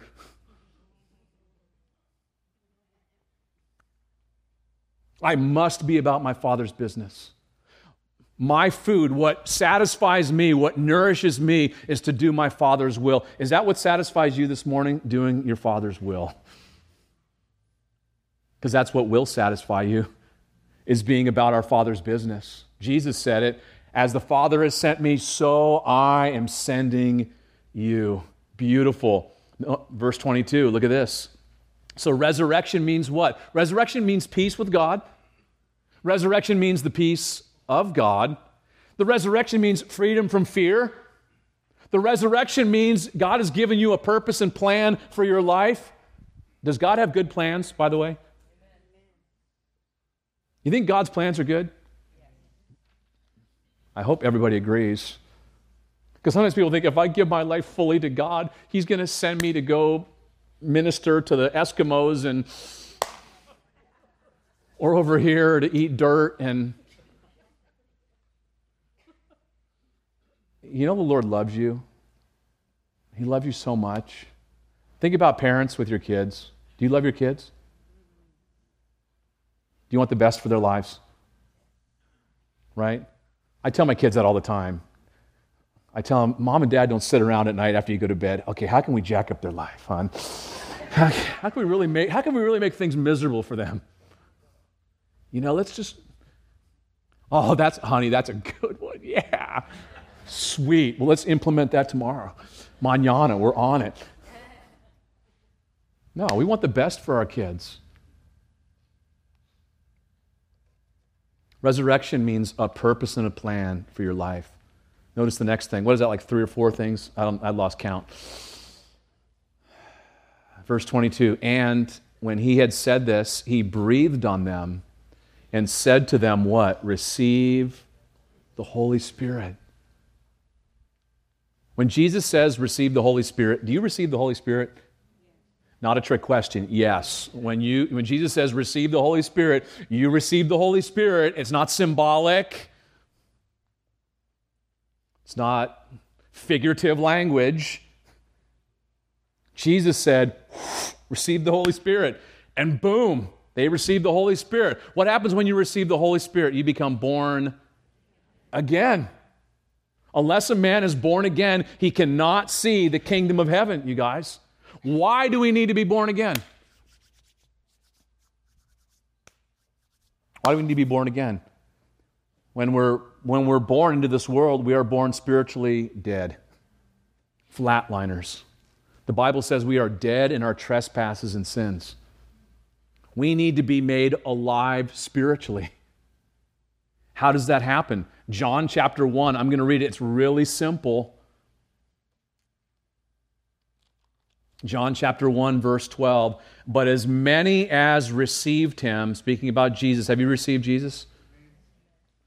To them he gave the right to become children of God. To those who believe in his name. Are you believing in his name?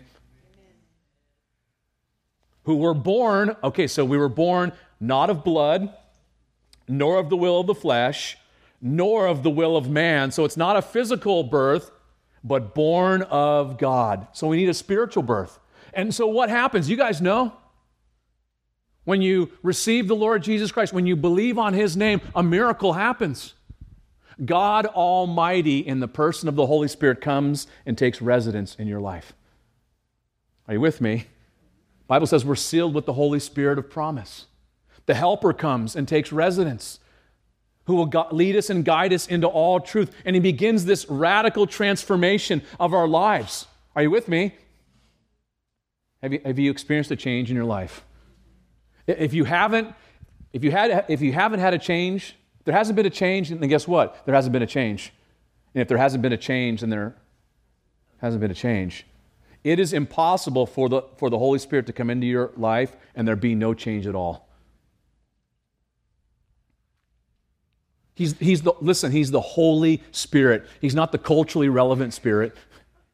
He's not the hip Spirit, the cool Spirit. He's the Holy Spirit. And he begins to direct and hone and shape our lives towards holiness. And holiness is Christ-likeness, more and more like Jesus. And so you look back over your life, and I know I'm not what I should be, but praise God, I'm not what I used to be. I just dropped a dumbbell on my toes, and I'm not dropping F-bombs anymore. And it wasn't a guru, it wasn't a 12-step process, it wasn't a book, a program. Listen, only Jesus can change you like that and transform your life. You begin to love people rather than loving yourself supremely and living for yourself. You begin to love others, and you're starting to be kind to others and forgiving to others, and these things begin to happen supernaturally natural in your life. And it's not some pastor or preacher telling you, you're just spending time with Jesus and he's changing you. And he's molding you and shaping you into that man or woman that he wants you to be. And you look back and go, wow, it was him. It was a marvelous work. All I can say is praise God. Are you with me this morning? Have you seen a change in your life? If you have seen no change at all, if the Bible is still Greek to you, you don't understand it, then maybe this morning you need to repent and place your trust in Jesus Christ and open your heart to him and receive the Holy Spirit. And what will happen? He will do that radical work in your heart and in your life. The resurrection means a new birth, but it doesn't just mean a new birth, it means new power and strength to do what God's called you to do. Why? Because the Bible says it is God who works in you both to will and to do for his good pleasure. In other words, we read these instructions, these commandments, and what does God couple with them? He couples his enabling, his strength to do it. So when the Lord calls us to love our wives as Christ loved the church, when we say, okay, Lord, you're my Lord, and I will do what you're saying, and we step out to love our wives, you know what happens? He gives us the strength to do it. Wives, submit unto your own husbands as unto the Lord. I know the guys had that one memorized back and forth in Greek and Latin and all the rest. All the verbs conjugated correctly. But gals, when you do that, when you say, okay, I'll choose to do this because I'm doing it for my Jesus, what does he couple with it? He couples his enabling, his strength to do it. You buck against the system, you'll have no peace because you're doing it your own way still. When the Lord calls us to forgive as we've been forgiven others, guess what?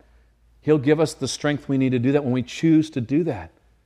When we choose to treat others as we want to be treated, guess what happens? He gives you the strength to do that. And again, you watch your life and you begin to change, and it's him changing you from the inside out. It's not someone telling you what to do, it's the Lord. As you're looking unto him, as you're beholding him as in a mirror, you're transformed from glory to glory. And God gets the credit, not a pastor, preacher, a book or a program or a church. It's the Lord. He gets the credit, and that's the power of the resurrection. His resurrected life now comes into you. It comes into you. And he enables you to walk in me, to walk in these things that he's calling us to. It's not on our own strength. I can't love my wife as Christ loved the church in my own strength. I'm doomed. I can't do. I'll fail. But Christ in me, living through me, I can do it. It's like I share this illustration all the time. When I played baseball when I was young, I wanted to be just like George Brett. Anybody remember George Brett, Kansas City Royals? Wore his pants high, right? Hair parted down the center, feathered back, surfer guy from Manhattan Beach. I tried to be just like him. Tried to imitate his stance, hitting too. I had the high socks, got my hair cut at Supercuts just like him. And I had the same, the whole thing, just like him. But guess what? I never hit like George Brett. I hit like Mike Robertson. But check this out. If George Brett could have came and got inside of me, he could have done it right through me and through my life. That's a lame illustration, but I'm trying to paint a bigger picture that when Jesus comes into your heart, into your life, he will enable you to be the man or woman that he wants you to be. That's the power of the resurrection. It also means forgiveness. Look at verse 23. The resurrection means forgiveness this morning. If you forgive the sins of any, they are forgiven them. If you retain the sins of any, they are retained. What in the world does that mean, Pastor? That means we can extend forgiveness to people and hold back forgiveness for people? I don't think that's what it's talking about. Here's what I think it means. I think as you are a surrendered man or woman to the Lord Jesus Christ, as you are about his business, doing his will, as you're sharing the gospel, you can share the gospel in the power and authority of Jesus Christ and say to people, if you are trusting in him, your sins will be forgiven you. But if you reject Jesus Christ, then you die in that condition, you will die in your sins. I can stand up and say that based upon the power and authority of God's word and as a minister of the Lord Jesus Christ, that I can say, yeah, your sins are forgiven, bro. You're trusting in Jesus Christ. Hallelujah. But bro, you're not, man. You're trusting in your own goodness, your own righteousness. And Jesus said you're going your own way, the broad path that leads to destruction. And there are many who go in by it. You're heading in the wrong direction, man. You need to repent. And when you repent and place your trust in him, the Bible says your sins are forgiven, forgotten, gone forever. Good time for an amen or a clap or thank you, Lord, or something. Thank you, Jesus. All of our sins and our lawless deeds, the Bible says, he will remember no more. That means your sin debt has been paid in full. He's not going to bring it back up. It's gone when you place your trust in Jesus Christ. That's like the good news, you guys, isn't it? And some of us deal with condemnation over my past. I did this. I can't believe that you'd forgive me of this, Lord, but he does.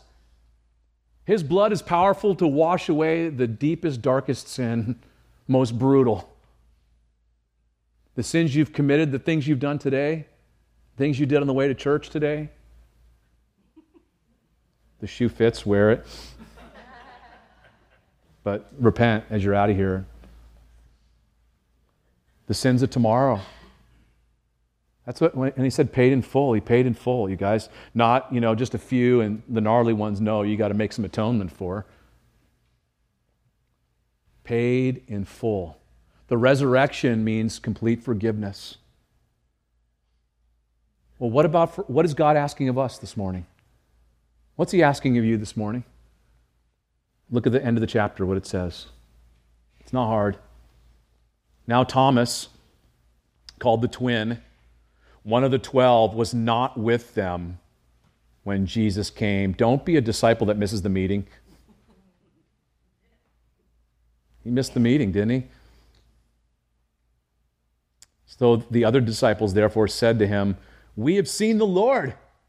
So he said to them, "Unless I see in his hands the print of the nails, and put my finger into the print of the nails, and put my hand into his side, I will not believe." And this guy's known as Doubting Thomas, right?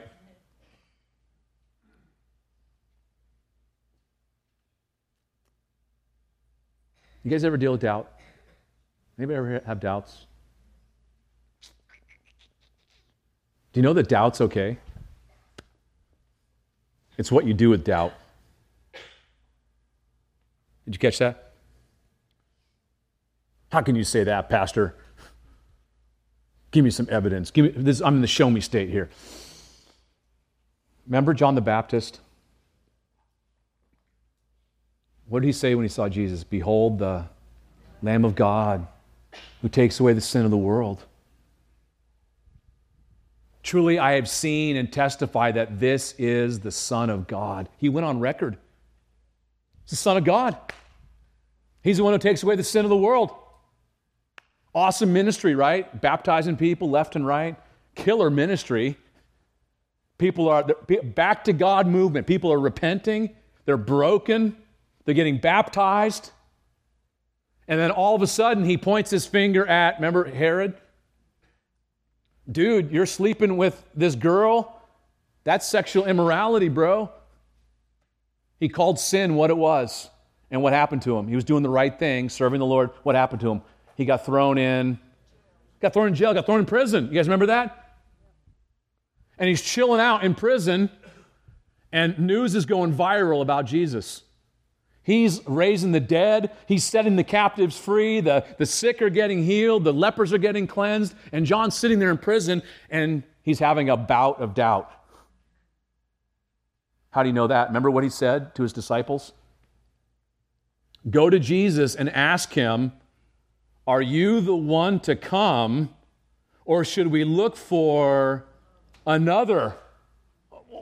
Time out, dude. You just pointed at Jesus, went on record, and now you're having doubts?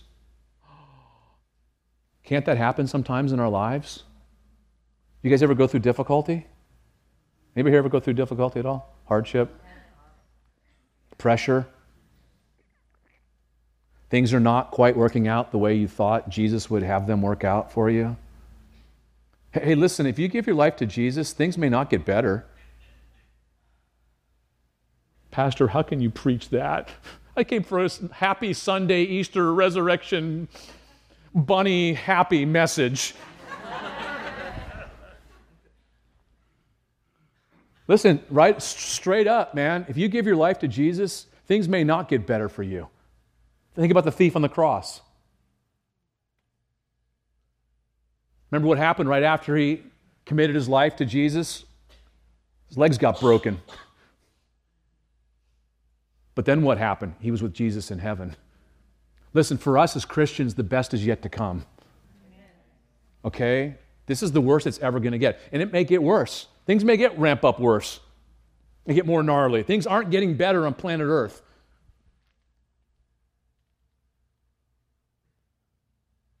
Things get difficult. Jesus said, if you've chosen the narrow way that leads to life, it is difficult. Straight up. He doesn't want anyone to wonder, why is this happening? It's difficult to live for the Lord. But again, He enables us to live a life of abundance, He said, an abundant life where there is true peace and true love and true joy, not manufactured, not processed by the things of the world that can only come from heaven. As you're going through the midst of the storm, He's with you no matter what. So John sends these guys to, John the Baptist sends them to Jesus, and what does Jesus do? He didn't say, what's the matter with you, dude? What's your problem? He continued to raise the dead, heal the sick. And then He said, you go and tell John the things you've seen and heard, and blessed is he who is not offended in me, who does not fall away because of me. Heavy. But a good heavy. Because listen, with doubt, you can either go of one of two ways. It can lead you to unbelief and a hardness of heart, and that's dangerous. If you have a hard heart this morning, or you're doubting and it's leading you towards unbelief, I'm begging you this morning, don't go down that trail. Because what happens is you get harder and harder in your heart, and the door of your heart gets thicker and thicker because Jesus is knocking on your heart. That you'd come in, that He'd come into you and fellowship with you and bring peace into your life. It either leads you to unbelief or it leads you to seek the truth, and the truth will set you free. John did the right thing with doubt.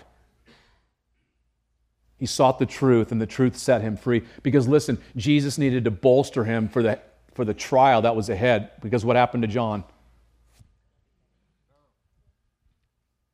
Martyred. Listen, brother or sister, what's the worst that can happen to us? What's the worst that can happen to us, Christian brother or sister? What's the worst thing that could happen? We go home to say hi to Jesus. Correct? That's the worst thing. But it's actually the best thing. That's where our dreams begin. Our dreams, the things that, everything begins for us.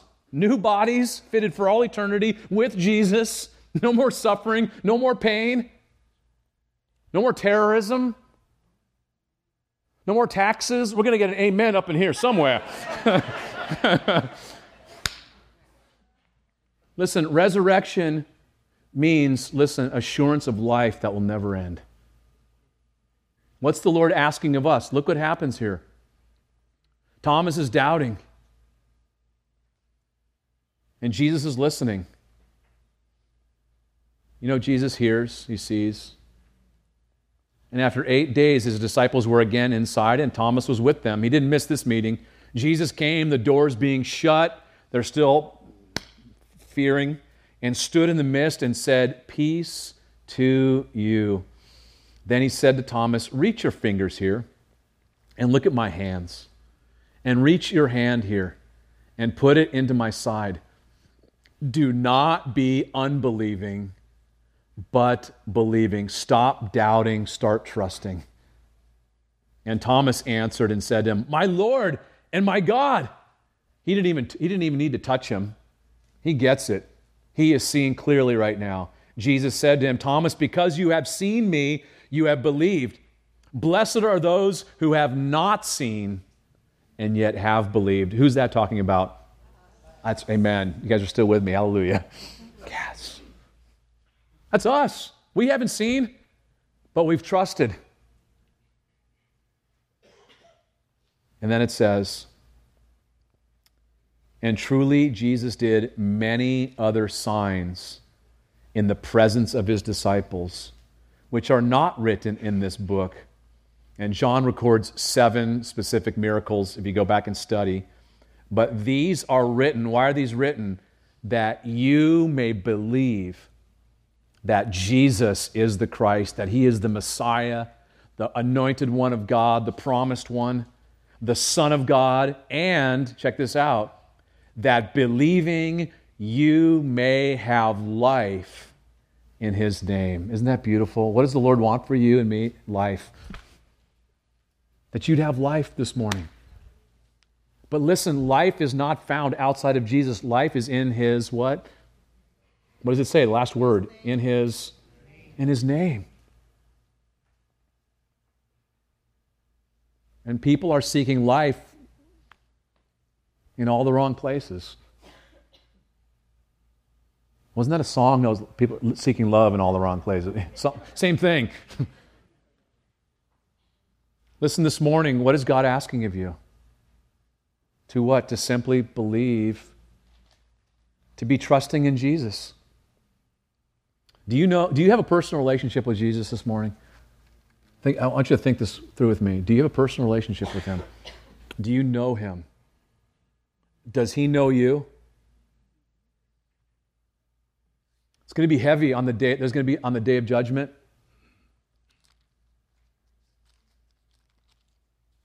Because Jesus said this as he closed the Sermon on the Mount. He said, "Not everyone who says to me, 'Lord, Lord,' shall enter the kingdom of heaven, but he who does the will of my Father in heaven. Many will say to me in that day, 'Lord, Lord, have we not prophesied in your name, cast out demons in your name, and done many wonders in your name?'" To me, that's like, this is frightening stuff. Yeah, we went to church, Lord, a few times, once in a while. We did some cool stuff for you, Lord, in your name. I was involved in this for a while and that for a while. Have you given your life to the Lord?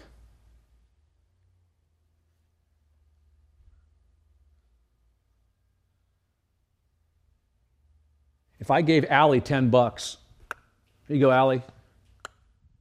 And then a little bit later on, I went and took it back. Would Allie have my $10? That's not a trick question. Let me repeat that. Allie, here's my $10. Come back later. Take back my $10. Does Allie have my $10? Some of us have said, yeah, I gave my life to the Lord, but you've taken it back. He doesn't have your life. And speaking of lip service and not a surrendered life to the Lord. And John wrote this gospel. He recorded all these things that Jesus said and did, that you would have life. Apart from him, you have no life, not now and not eternally. And Jesus will say on that day, I will declare to them, I never knew you. Depart from me, you who practice lawlessness. That's interesting to me, because the way that they demonstrated that they didn't know Jesus or that he didn't know them was what? The practice of their life. You're involved in habitual, unrepentant sin, and you're claiming my name. And he's going to say, depart, I never knew you. That's frightening. So this morning, yes, I know the Lord and he knows me. I've surrendered my life to him. Resurrection means what? It means peace. It means an absence of fear in your life. It means forgiveness. It means the gift of the Holy Spirit. It means eternal life, resurrection life in you. The power of God working in and through your life. Glorious promises from the Lord are all yours. You're his child. But if you don't know him this morning, listen, the worst is yet to come for you. This is the best it'll ever get. Living for the things of this life that are empty. And I'm begging you, I would be a derelict pastor not to share the truth and love with you this morning.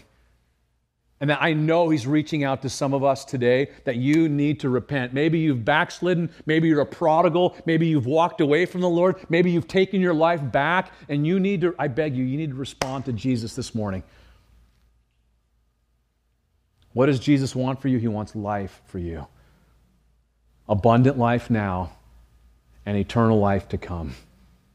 And it's a free gift in Jesus' name. Lord, thank you so much this morning. Thank you that life is in your name, no other name, and you've made it so simple, even a child can understand. Lord, I pray, Lord, this morning for my precious brothers and sisters, those that may be dealing with fear this morning, that those fears have been calmed. The anxiety has been calmed as they look unto you, Jesus. The